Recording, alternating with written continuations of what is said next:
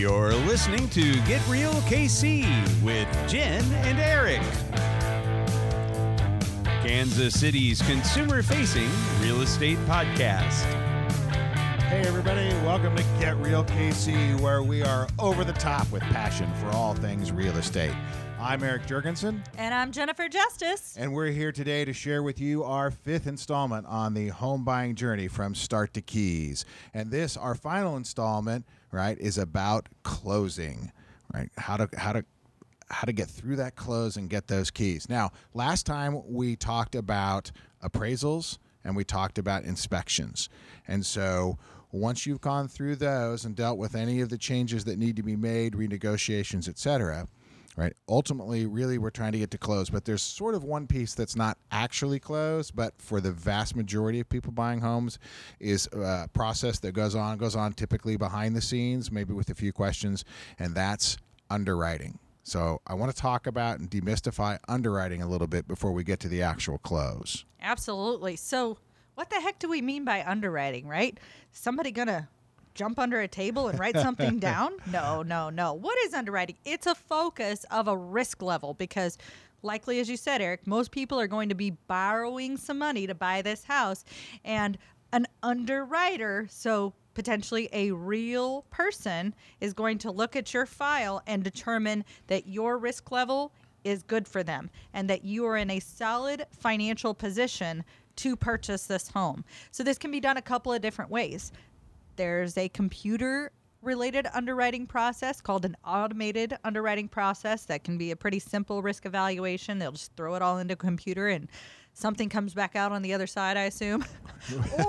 But that's not for every scenario. No. There's several files that have a manual underwriting process, meaning somebody is actually going to look at your file and check off boxes and assess the risk for your loan and your home that you're purchasing, because they look at the appraisal in this process as well. It's interesting. I've actually gone through both processes. I remember a lot of underwriting questions that came out of the very first loan that my wife and I did on a house. And then on the last house we've done, it was an automated process. It went extremely fast. And part of it, I'm sure, is the fact that we were a conventional loan with 20% down on our last purchase. Yeah, obviously when you put 20% down, it's less risk for the loan company because you have a 20% equity position starting off the bat. Whereas if you're at a 5% down payment, there's more risk for the bank in their eyes just because of the amount of the loan. So what are these underwriters going to look at? Well, you've already been subjected to looking at a lot of stuff with your loan officer, and hopefully they've done a good job of collecting all of these documents, but they're going to look at your credit again. I was going to say, because hang on a minute, I've already done that, right? I've already given it. You've already done the credit. You've asked about my work history, all of that kind of stuff. Somebody else wants to take a look, Eric, and it's the underwriter. All right. So is this the exact same process, or does this go a little deeper? It's actually deeper, and that's really the big piece of underwriting. This is a closer, deeper look by another person, not just your loan officer, because they've done a good job trying to put all of the data together to make the underwriting process go as quick as possible and to check all of those boxes. So credit-wise, they're going to look at how many lines of credit you have, how long you've had these lines of credit, how much of your credit line are you using? That's a big factor. So you don't want to keep those credit lines all used up. So if you have $10,000, try and keep it 50% or less. And your loan officer probably told you this in the beginning, but this is something they're going to look at. They're going to look at the payment history, and then they're going to look at the types of credit, whether it's revolving, installment, student loans. And if you've had any derogatory events like a bankruptcy or something like that, doesn't mean you can't buy a home, but they're going to take a deeper look into that and maybe even make you produce some of those legal documents pertaining to whatever that was. Hey, now part of what I want to do when I buy this new home, right? I get that you're kind of taking a deep dive look at my credit, but I want to go out to, my favorite furniture store because we're going to buy some new furniture. I want a new fridge and a couple of new couches. I should just go ahead and get that done so I can have it day one, right? Oh, no. Let's not do any of that before we sign at closing. So we don't want to change our credit picture from what we presented in the beginning of our loan process, because we're going to actually sign a loan application that says this is exactly what I pledged at the beginning, and I still have all of this now that I'm signing my actual closing documents. So it's not a good idea for me to go run up a $10,000 bill at Nebraska Furniture Mart. No, don't go buy that new car either. Hold off. And you know, there are clients that have had emergencies and have had to go buy a new car. We can try and work that out as best we can, but it's definitely going to make it easier in the underwriting process if you don't go buy that new car. So if you can avoid those things, it's much preferred. But if you have to, let's discuss it. Let's discuss it with our loan officer. That way they can make this underwriting process as painless as possible. So with credit, I want to talk a little bit about debt to income, because I kind of dug into it with the credit line a little bit. So they're looking at how much debt you actually have in regards to how much income you have. So the lower that number is, the better off it is. So you want to 30% or less, right? You don't want to have an extreme amount of debt compared to what you're actually bringing in on a monthly basis. So the lower you can do for this process, the better off you are. And don't go buy that stuff until afterwards, because that's going to raise your debt to income ratio. It's a real thing. I mean, even on my last move, because we did some of that. We wanted some new furniture. We waited until closing day, and we had it picked out. Right, go shopping.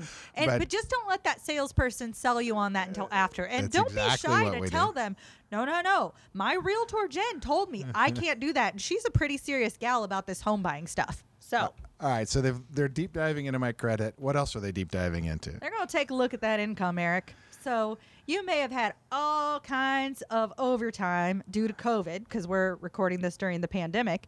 And so, like, I've got some good friends at Ford. They are working tons of overtime because some of the associates at Ford have high-risk individuals in their household, and they're not having to come into work. But that's creating an opportunity for other guys or gals at Ford, and they're making a lot of hay while this sun is shining. That's what they're doing. But if this overtime has just come about since May of this year, they are not going to be able to use all of that income. Sorry, guys. There's a spider right in front. There's a spider coming down in the studio right in front of Jen. This is hilarious. I got it. I ain't afraid. So they're going to have that overtime for 2 years, or at least be able to average it out to where it looks like it's going to continue for a long period of time. So just because you've got some overtime and you've had it for the last few months and it's giving you all of these great things, put that money in savings, but don't count on being able to use that as part of your income qualification during this process. Right. So 2 years is kind of what you're looking for. Temporary boosts in income don't typically help. You need some longevity.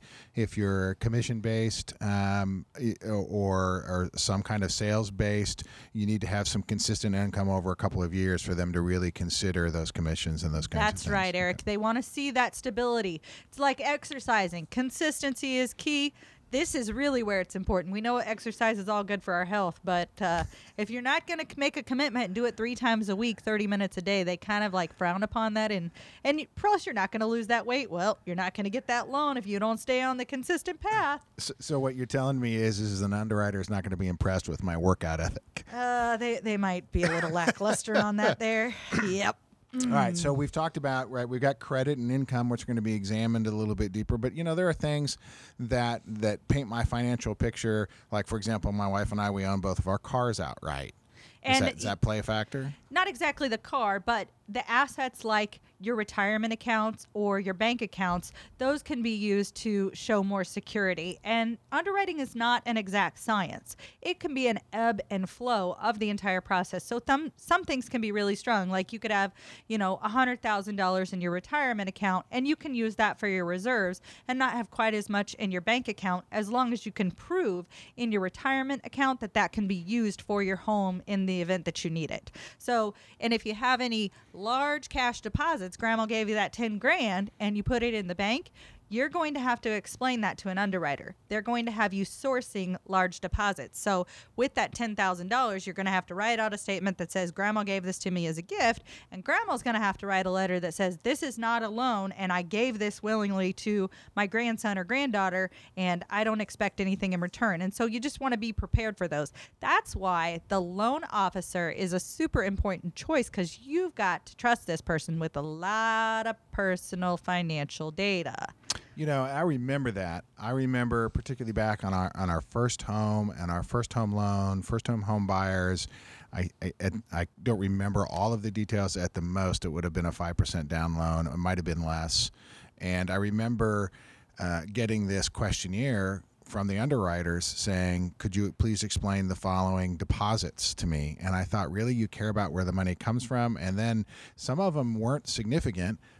They were like, you know, there was a $500 deposit last January, and I'm like, I don't remember. Now, here's the good news, is they just want a solid swing in, and most of them we were able to go back and go, okay, that was, that was a reimbursement from a class I took from work or something like that. But a couple of them I just had to put, I just don't recall, and they were okay with that because I was able to give them a big enough picture of where sort of our income sources had been. Yeah, and a lot of times this underwriting process, if your loan officer has done a good job like the one that we use, they've asked for a lot of this information up front, and they've already gotten all this documents done.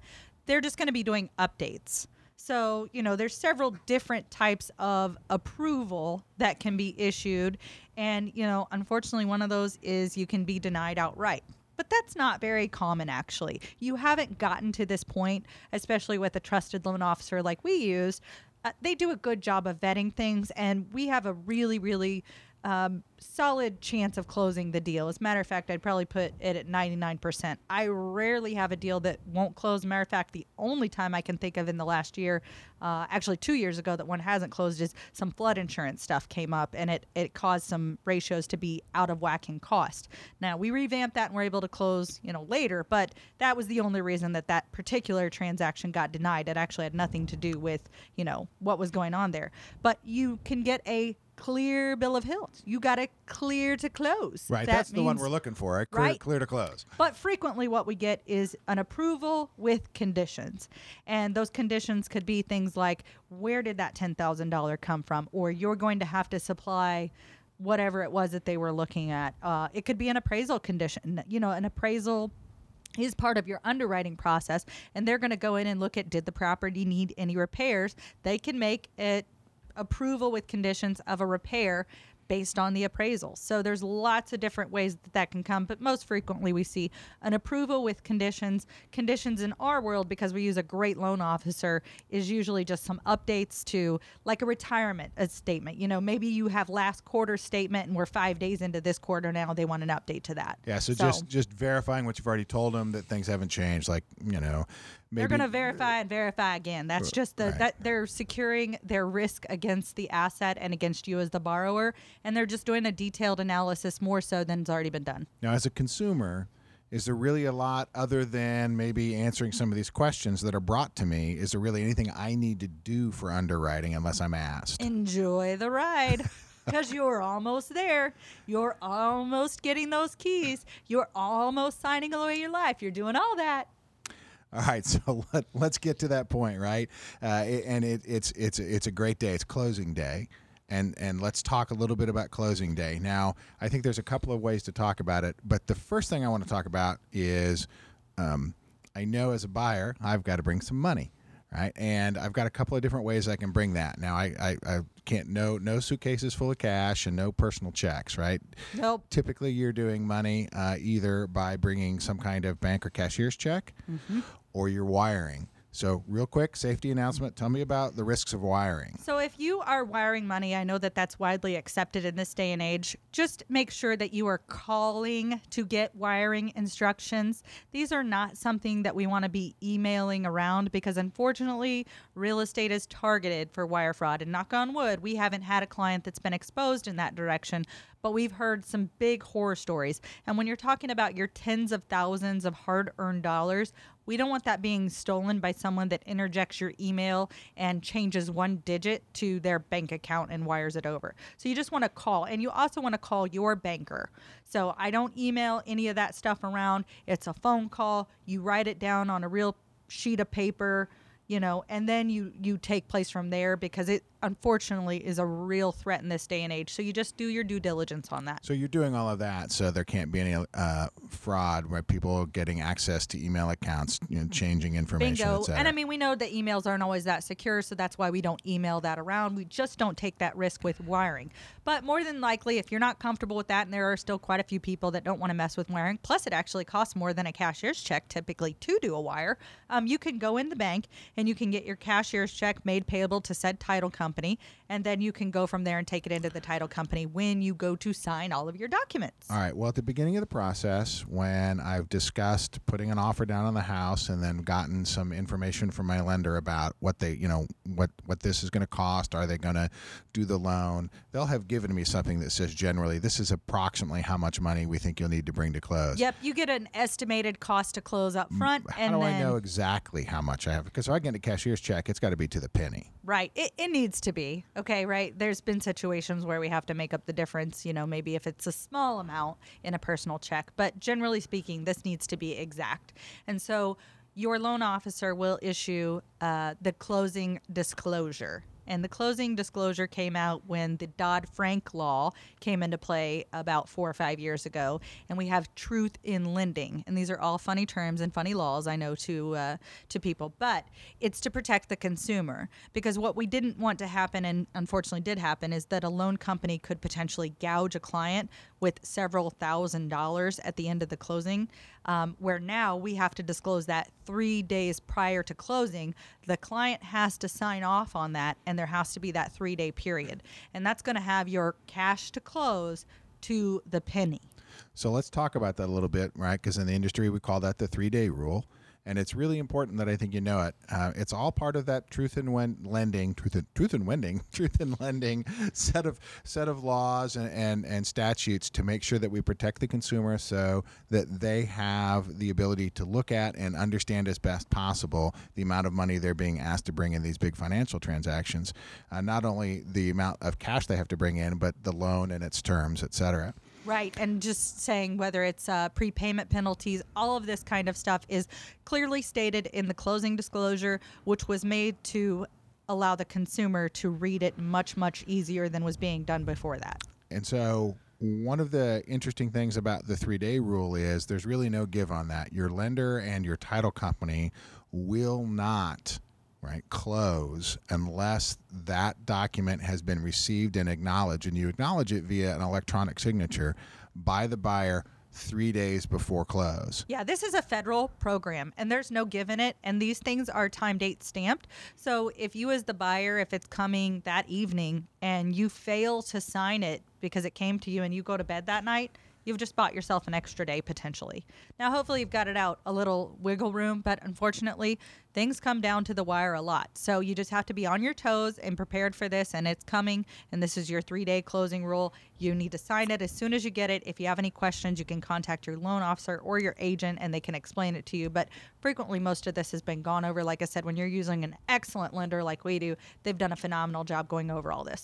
Yeah, I've had deals bump, and to be honest, one of mine is bumped, not because of the lender I use, which is like the one I know our brokerage recommends, and I really love them, but it was because there was a contingency. So it was the actual lender for the sale of the house, behind me, if you think about it in sort of a domino fashion. Right? And they didn't get the closing disclosure out, and the whole set of dominoes had to be bumped. And let me tell you, even though it's not the biggest deal in the world, but that typically means that contracts all have to have amendments and new closing dates have to be picked. And if you're meeting in person to sign documents, then all of those appointments have to be set up. Title companies have to. It can be messy and frustrating. And the last thing anybody wants when they're getting ready to get their home sold. So I'm going to have this new money that I'm going to be doing something with, or this excitement of going in and saying, hey, I've got movers ready to go, and we're going to go to Nebraska Furniture Mart or Crawley Furniture, whatever furniture place. Yeah, moving movers is a big deal. Yeah. I know it sounds funny, but moving movers is a big deal. And so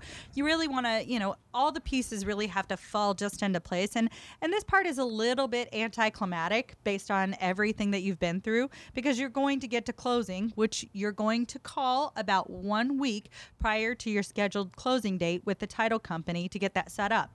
Although e-notary is becoming a thing, and we may not have to walk through that brick and mortar here very soon because e-notary is now legal in Missouri, you really still set up the closing a week before so that you make sure you get your time, especially if you're going to want that afternoon or that evening appointment.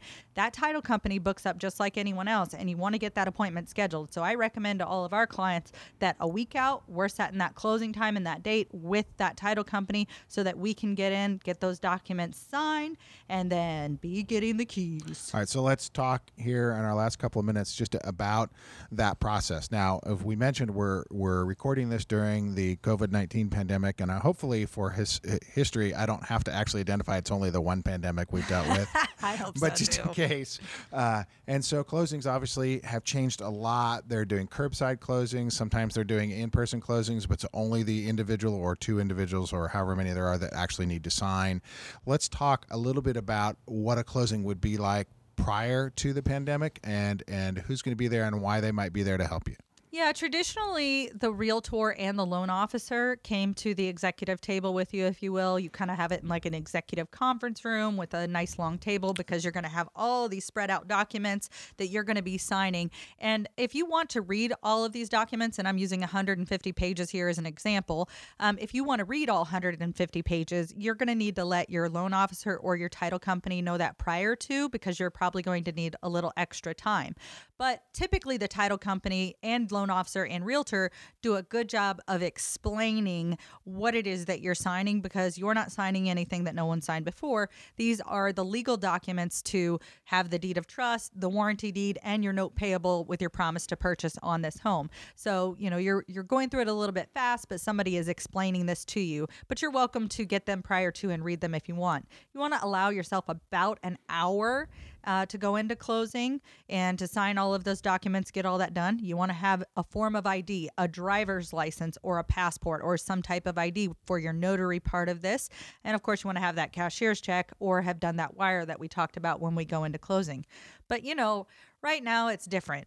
Some people have tables set up out front, and so we're closing these out front. Or some people are, we all have to be masked up right now, but they're coming to your car side. And we're sending this back and forth on a clipboard trying to do it. It's not exactly ideal for the number of documents, but we're all changing together through this time. I think we're back in the office for the most part right now with, masked up. You don't probably have to stay masked up when you're sitting down. That seems to be the rule places. But, that's kind of what it is. And now the realtors and the loan officers are not allowed to go to closing. Right. It is only signers. Only signers. Now, I'm sure they make exceptions for children sometimes, but as a rule, they really don't want the kids there either. So only signers are going to closing. A lot of times, only signers are going in houses to look. It's just how it is right now. Right. And so I know I've approached that a couple of ways, because I always like to be there for my clients if they have any questions. And I know that a lot of loan officers do too. So I've actually, because I think we've both done this, like we've been in the parking lot, right? If you need anything, just come get me or come talk to me. FaceTime me, or FaceTime I've got me. Zoom. I'll set you up on a Zoom, and then you can show me what you're talking about. But, so, yeah. And then frequently we're there to give them the keys right after. Absolutely. Depending on what possession has been agreed to. You may have gotten the keys at the walkthrough, and you as the agent are holding onto those keys. I have heard a lot of realtors are dropping them off at the title company since the realtor can't be there. That's one of my favorite things to do, is to hand the keys over. It's just, jingle, jingle, jingle. Well, it's symbolic. It's so wonderful, right? So, and I work with a lot of young and first-time home buyers, and I just to see the glimmer in their eye to know they've finally gotten there. It's so much fun. I know. It's really exciting to finally get to that closing, and then probably more exciting for our clients. Sometimes we meet them at the house too, which is really fun. But frequently when we've done that final walkthrough, we've gotten the keys at that time, or the other realtor has decided they want to get the keys out and grab the last things, grab the sign and the lockbox off, and then they'll drop those keys off at closing for those clients. But yeah, you get to that closing table, you sign through 150 pieces of paper, and then you're running for the threshold of your new home. It's pretty awesome. And there you have it, right? That's the entire home buying journey. That's step 5, right? The closing from start to keys.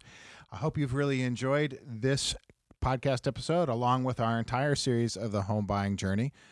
Be sure and check out our upcoming home sellers journey, which is the next educational series that Jen and I are putting together. And as always, certainly listen to the podcast for some really fun and informative sessions that we have with our typical interview format.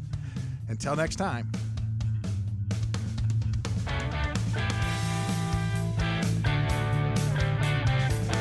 You have been listening to Get Real KC with Eric Jurgensen and Jen Justice. For more information or to contact our hosts, visit us at dreamhomesbyjen.com, where you can find more episodes exploring real estate as it matters to you.